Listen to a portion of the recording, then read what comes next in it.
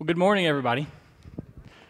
I hope that you all had a very Merry Christmas, celebrating with your families, and what will probably look different from years past, I'm sure, as everything has this year. But like everything has this year, I found that Christmas kind of snuck up on me. Even though we celebrated last week with our Christmas services last Sunday, it really never felt like Christmas. And in fact, Melanie and I, we were doing our normal, Christmas Eve routines, which are watching plenty of church services on the TV.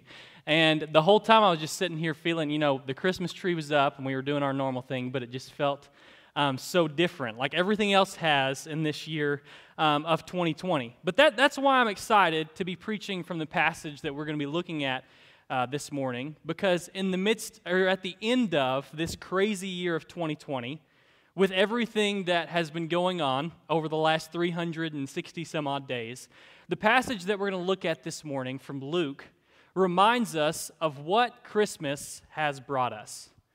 Now, if you have your Bibles with you this morning, I want you to turn with me to Luke chapter 2, and we're going to start at verse 22.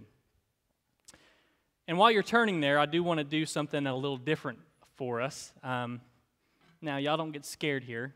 I know that lighting candles two Sundays in a row is going to start up a little bit of a fuss. But y'all hang on with me. That's going to be my timer. When that's out, I'm going to quit preaching. I'm just kidding. Those things burn for like 3 hours. So we're going to be out here at 11:20. No, a candle traditionally can represent many things in the Christian tradition. A white candle, like this one is, can represent the presence of Christ, or can represent the Holy Spirit.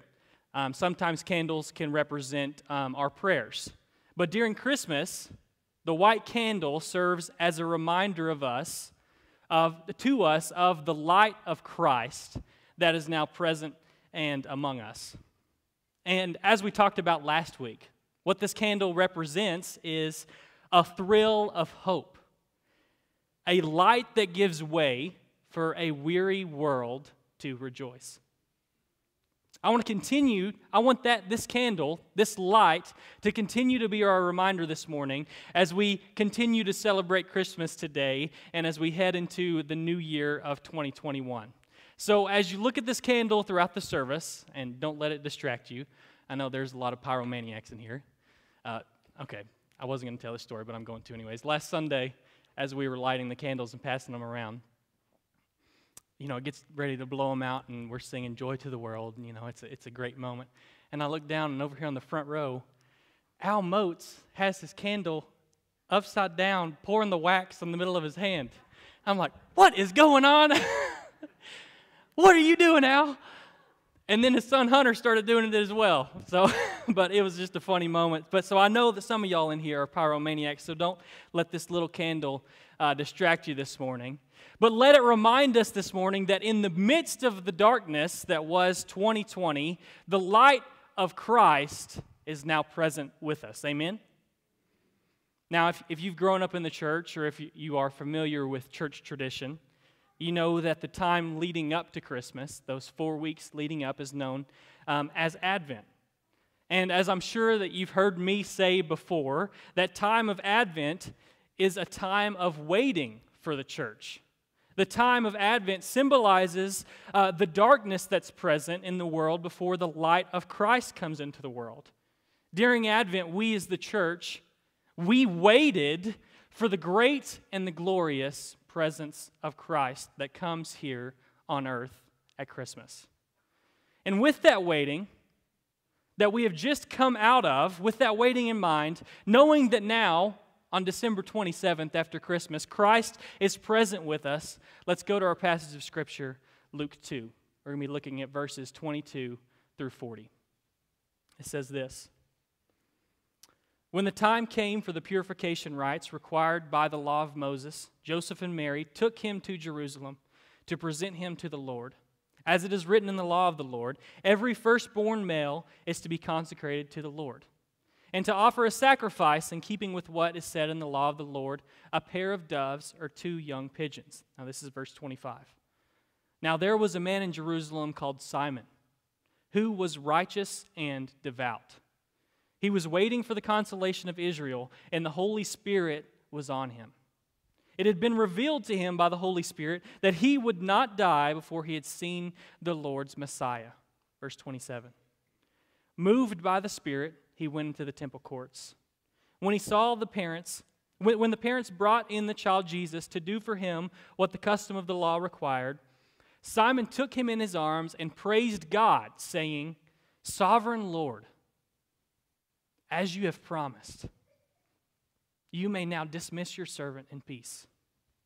For my eyes, Simon says, have seen your salvation, which you have prepared in the sight of all nations, a light for revelation to the Gentiles and the glory of your people of Israel. Verse 33, the child's father and mother marveled at what was said about him. Then Simon blessed them and said to Mary his mother, This child is destined to cause the falling and rising of many in Israel, and to be a sign that will be spoken against, so that the thoughts of many hearts will be revealed, and a sword will pierce your own soul, too. Verse 36. There was also a prophet, Anna, the daughter of Peniel, of the tribe of Asher. She was very old. She had lived with her husband 7 years after marriage, and then was a widow until she was 84. She never left the temple, but worshiped night and day, fasting and praying. Coming up to them at that very moment, she gave thanks to God and spoke about the child to all who were looking forward to the redemption of Jerusalem. When Joseph and Mary had done everything required by the law of the Lord, they returned to Galilee, to their own town of Nazareth. And the child grew and became strong.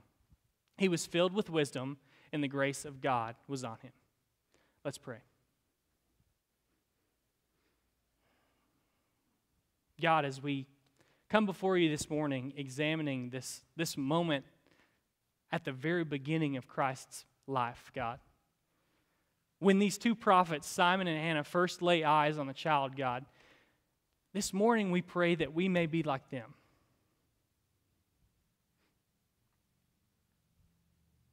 That, God, in our waiting, we may recognize the light of Christ here on earth. We ask these things in your name. Amen. Now, not only is this passage lengthy, I'm sure you noticed it's 18 verses and it takes a little while to get through. But in the scope of just this one story, this one passage of Scripture out of Luke chapter 2, there is so much going on. The author crams into these 18 verses what could really easily be seen as a summation of the outlook that the book of Luke takes to the story of Christ, to the gospel story. This is actually the first time here in Luke chapter 2, verses 22 through 40, the first time of many that the author of Luke and Acts refers to Christ as bringing salvation to the Gentiles as well as to Israel. And that's a big deal. That's a big deal because it's going to continue to be a big deal all throughout Luke, all throughout Acts, and then into the writings of Paul. But also to fully understand this passage that we've read this morning, to fully understand it, it's important to know and to read and to understand the chapter that comes before it, chapter 1. Because even when reading this text from the scope of the entirety of chapter 2, the 22 verses that come before this, it can kind of make you scratch your head. When I was preparing this sermon, when I first read this passage of Scripture, I had to stop when Simon starts speaking the second time, because in the context of chapter 2, what he says kind of seems out of place. Because those first 22 verses are the birth of Jesus. The angels we have heard on high, silent night, thrill of hope, weary world rejoices. And then Simon here, after he gets done rejoicing, he opens his mouth again and he introduces what can seem like doom and gloom when he says that Christ will bring an uprising in Israel. Many will rise and fall, the passage says. He even goes so far to say to Mary that he would pierce her own soul as well, meaning that the Christ's presence would even at times bring Mary great sorrow. So Simon, in the context of only chapter 2, there when he takes his little aside to Mary kind of sounds like a jerk. And honestly, when you're reading it, you kind of want to skip over that part or wish that he'd just stop talking altogether after he gets done in verse 32. But in the context of the whole book of Luke and in the context of chapter 1, what Simon says here doesn't come as much of a surprise to us. In fact, if you go to the first chapter and if you read what's called the hymn or the Song of Mary, we see that she sings a song there in chapter 1 of rebellion against the norms of society. The Song of Mary there in chapter 1 is a recognition that God has already and that He will continue to overthrow those in power in favor of those who are hungry and in favor of those who are weak. And in fact, if you go and you read the Song of Mary there in chapter 1, where she recognizes all that God has already done and what will be done through her Son, you will see very easily that the answer to the question in the song, Mary, did you know, which Mark Lowry did such a good job on, is yes, she did. Mary did know. This same rebellion that Mary sings in chapter 1 is echoed here by Simon, and so it doesn't catch us off guard. But beyond continuing to set up the perspective that the author of Luke is going to take to the life of Jesus, and beyond continuing that Song of Mary from chapter 1, we come to this passage today on December 27th, 2020, 2 days after Christmas, because the author here reminds us of what we have come through as the people of God through the Advent season. As we've come out of the year of 2020, as we enter into 2021, Christmas reminds us that hope is already here. Amen? But hang in here with me for just a second. Hope may be here, and this passage of Scripture shows us that hope is here, but my friends, that hope, that salvation, is still a baby. And maybe that hope comes in a different package than we all had expected it to come as. Now, I don't mean that it's not hope. That doesn't mean that we can't be uplifted. But as we dive into this passage today, I want us to really look at it for what it really is. Not only a message of hope, not only a message of salvation, but also a warning of what is coming with it. The first thing that I think we need to examine and stands out starkly to me as I read this passage is that patient waiting of Simon and Anna. The life of both Simon and Anna in their patient waiting are representative to us of all that we bring us with us as we come into the Christmas season. And while we don't have an exact age for the man Simon, it's hinted in this passage that he is older. It says that he has waited a long time, that he has waited his entire life. And it's clear there in verse 26 that he had known, or he had been promised through the Holy Spirit, that he would see with his own eyes the salvation of Israel. But it took his entire life for such a promise to be fulfilled. Anna, similarly, waited. And we know the exact number, 84 years for this fulfillment, for this child who would bring salvation. And while we don't know the exact nature of the life that Simon lived, it doesn't go into his life very much, we do know that Anna, the 84-year-old prophet, had lived a hard life, a life that was marked with sorrow. Verse 36 there tells us that after being married at what was probably the age of around 14 at that time, after 7 years, Anna was widowed. And through the difficult life of a widow at around the age of 20, over 2,000 years ago, she remained in patient waiting. Yet not only were Simon and Anna patient in their waiting, but the passage is clear here that they were patient and they were also righteous.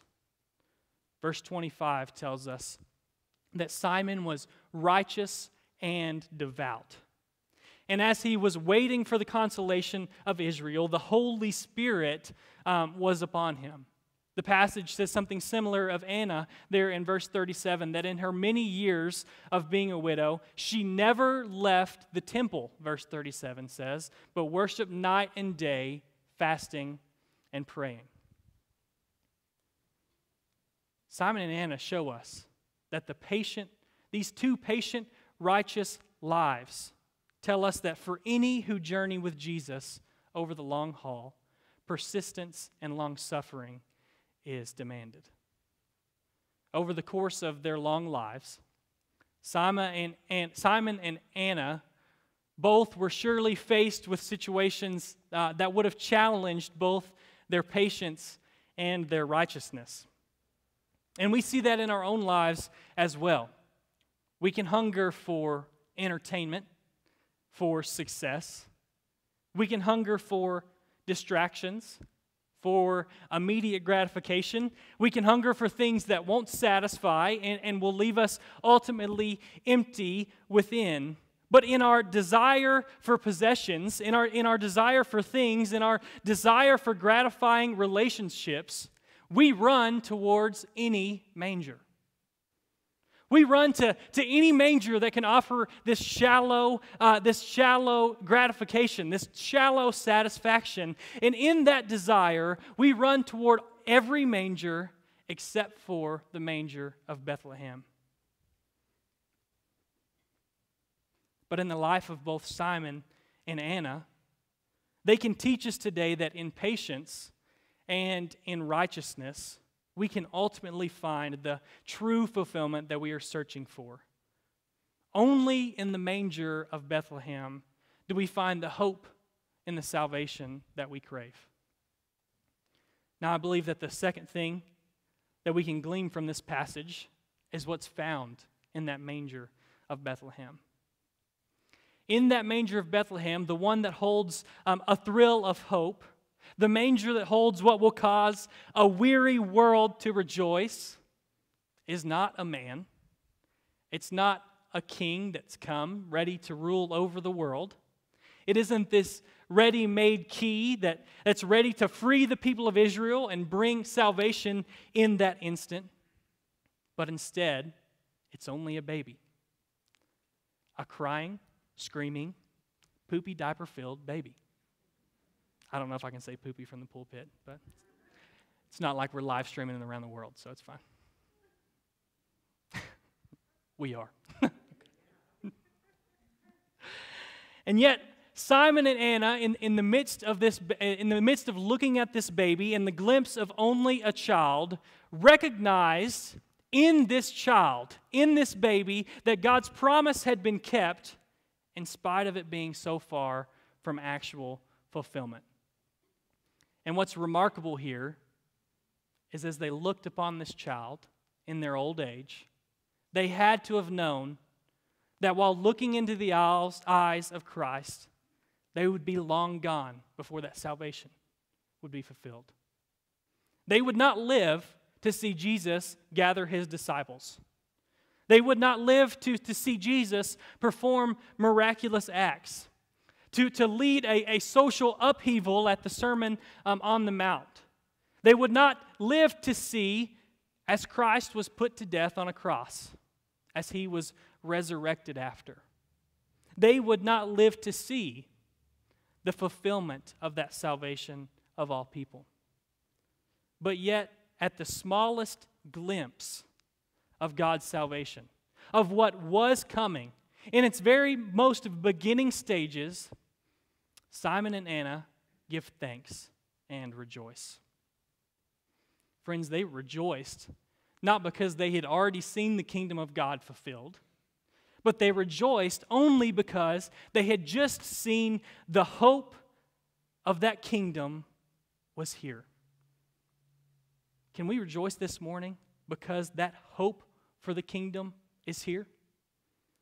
We recognize here every Sunday that while Christ did usher in the kingdom of God as promised, the kingdom is not yet fulfilled. And we live now, even 2,000 years after this story takes place, we live in this tension between a kingdom that has come, but still is coming. Christ ushered in his kingdom and his salvation for the world, but promises that it will one day be fulfilled, which means, as we know and as we talk about so much here every Sunday morning and in everything we do, involves us, and there's so much work to do. And as Simon and Anna recognized, even if we never see the fulfillment of that kingdom with our very own eyes, we can still rejoice in the fact that the hope of that fulfilled kingdom is here with us now through Christ. Amen?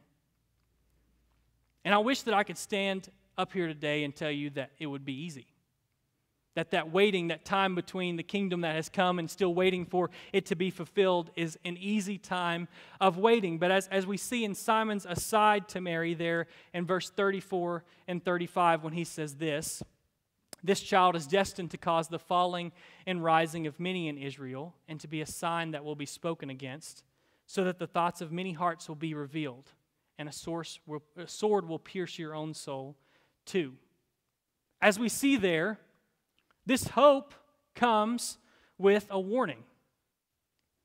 A warning that such a hope will challenge the way that we are used to doing things. It will cause the falling of social norms. It will cause the rising of those who are last and a falling of those who are first. Such a hope, in the form of this baby Christ, will bring with it at times sorrow, even to those who are faithful. And as we look today at the world that we live in, as the church, as we watch as the rich become richer and the poor become poorer, as the world forgets how to love their neighbor, as the refugee running away from violence is turned away, as the world falls further into selfishness and greed, we are reminded through these words of Simon that if we are to have a hope, it's that these things will be uprooted, that these things will be turned upside down. And in the face of a child, we see just the very sprout of what will one day become a glorious tree of salvation. Just the sprout of what will one day come a glorious salvation. And now we come back to our candle, and I hope it's still lit. It is. It's not a big candle. In fact, it's one of the smallest, cheapest candles money can buy, because I was buying it. It doesn't give off a lot of light, but if I were to turn off the lights, even though this tiny light would be surrounded by darkness, that it would still have to overcome, this tiny candle, the light of Christ, could just by its presence in the darkness give a hope of what could be fulfilled. Now, I'm certain that most of you have heard me speak about what I'm going to read next before. I'm certain I've used this quote in a sermon, and certainly if you ever took the class that Melanie and I were offering before COVID, you heard me repeat these words. But in reading this passage about the reaction of Simon and Anna to the mere presence of hope, it reminded me of the famous last words of John Wesley. And these are the words of Betsy Ritchie, who was the nurse and housekeeper of John Wesley as he was dying, and she says this: "Some of those who were most used to hearing our dear Father's dying voice would be able to interpret his meaning. But though he strove to speak, we were still unsuccessful. Finding we could not understand what he said, he paused a little, and with all the remaining strength he had, cried out, 'The best of all is God is with us.' And then, as if to assert the faithfulness of our promise-keeping Jehovah and comfort the hearts of his weeping friends, lifting up his dying arm in token of victory and raising his feeble voice with a holy triumph to be expressed, again repeated the heart-reviving words, 'The best of all is, God is with us.'" The best of all is, God is with us. My friends, in the chaos of the darkness, Christmas reminds us that after our patient waiting, God is with us. Now, I know that I always try to leave you with a question to reflect on or a specific charge to take with you into the week. But after a year that has been so very dark, I felt a burden to leave this year behind with the reminder that in the face of only a child, as we talked about last week, a weary world rejoices.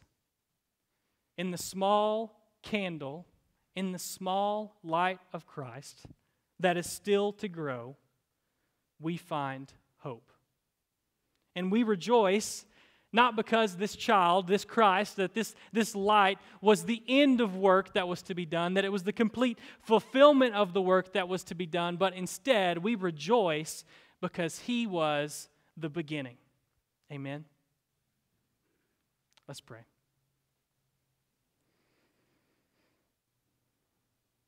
Dear God, this morning we rejoice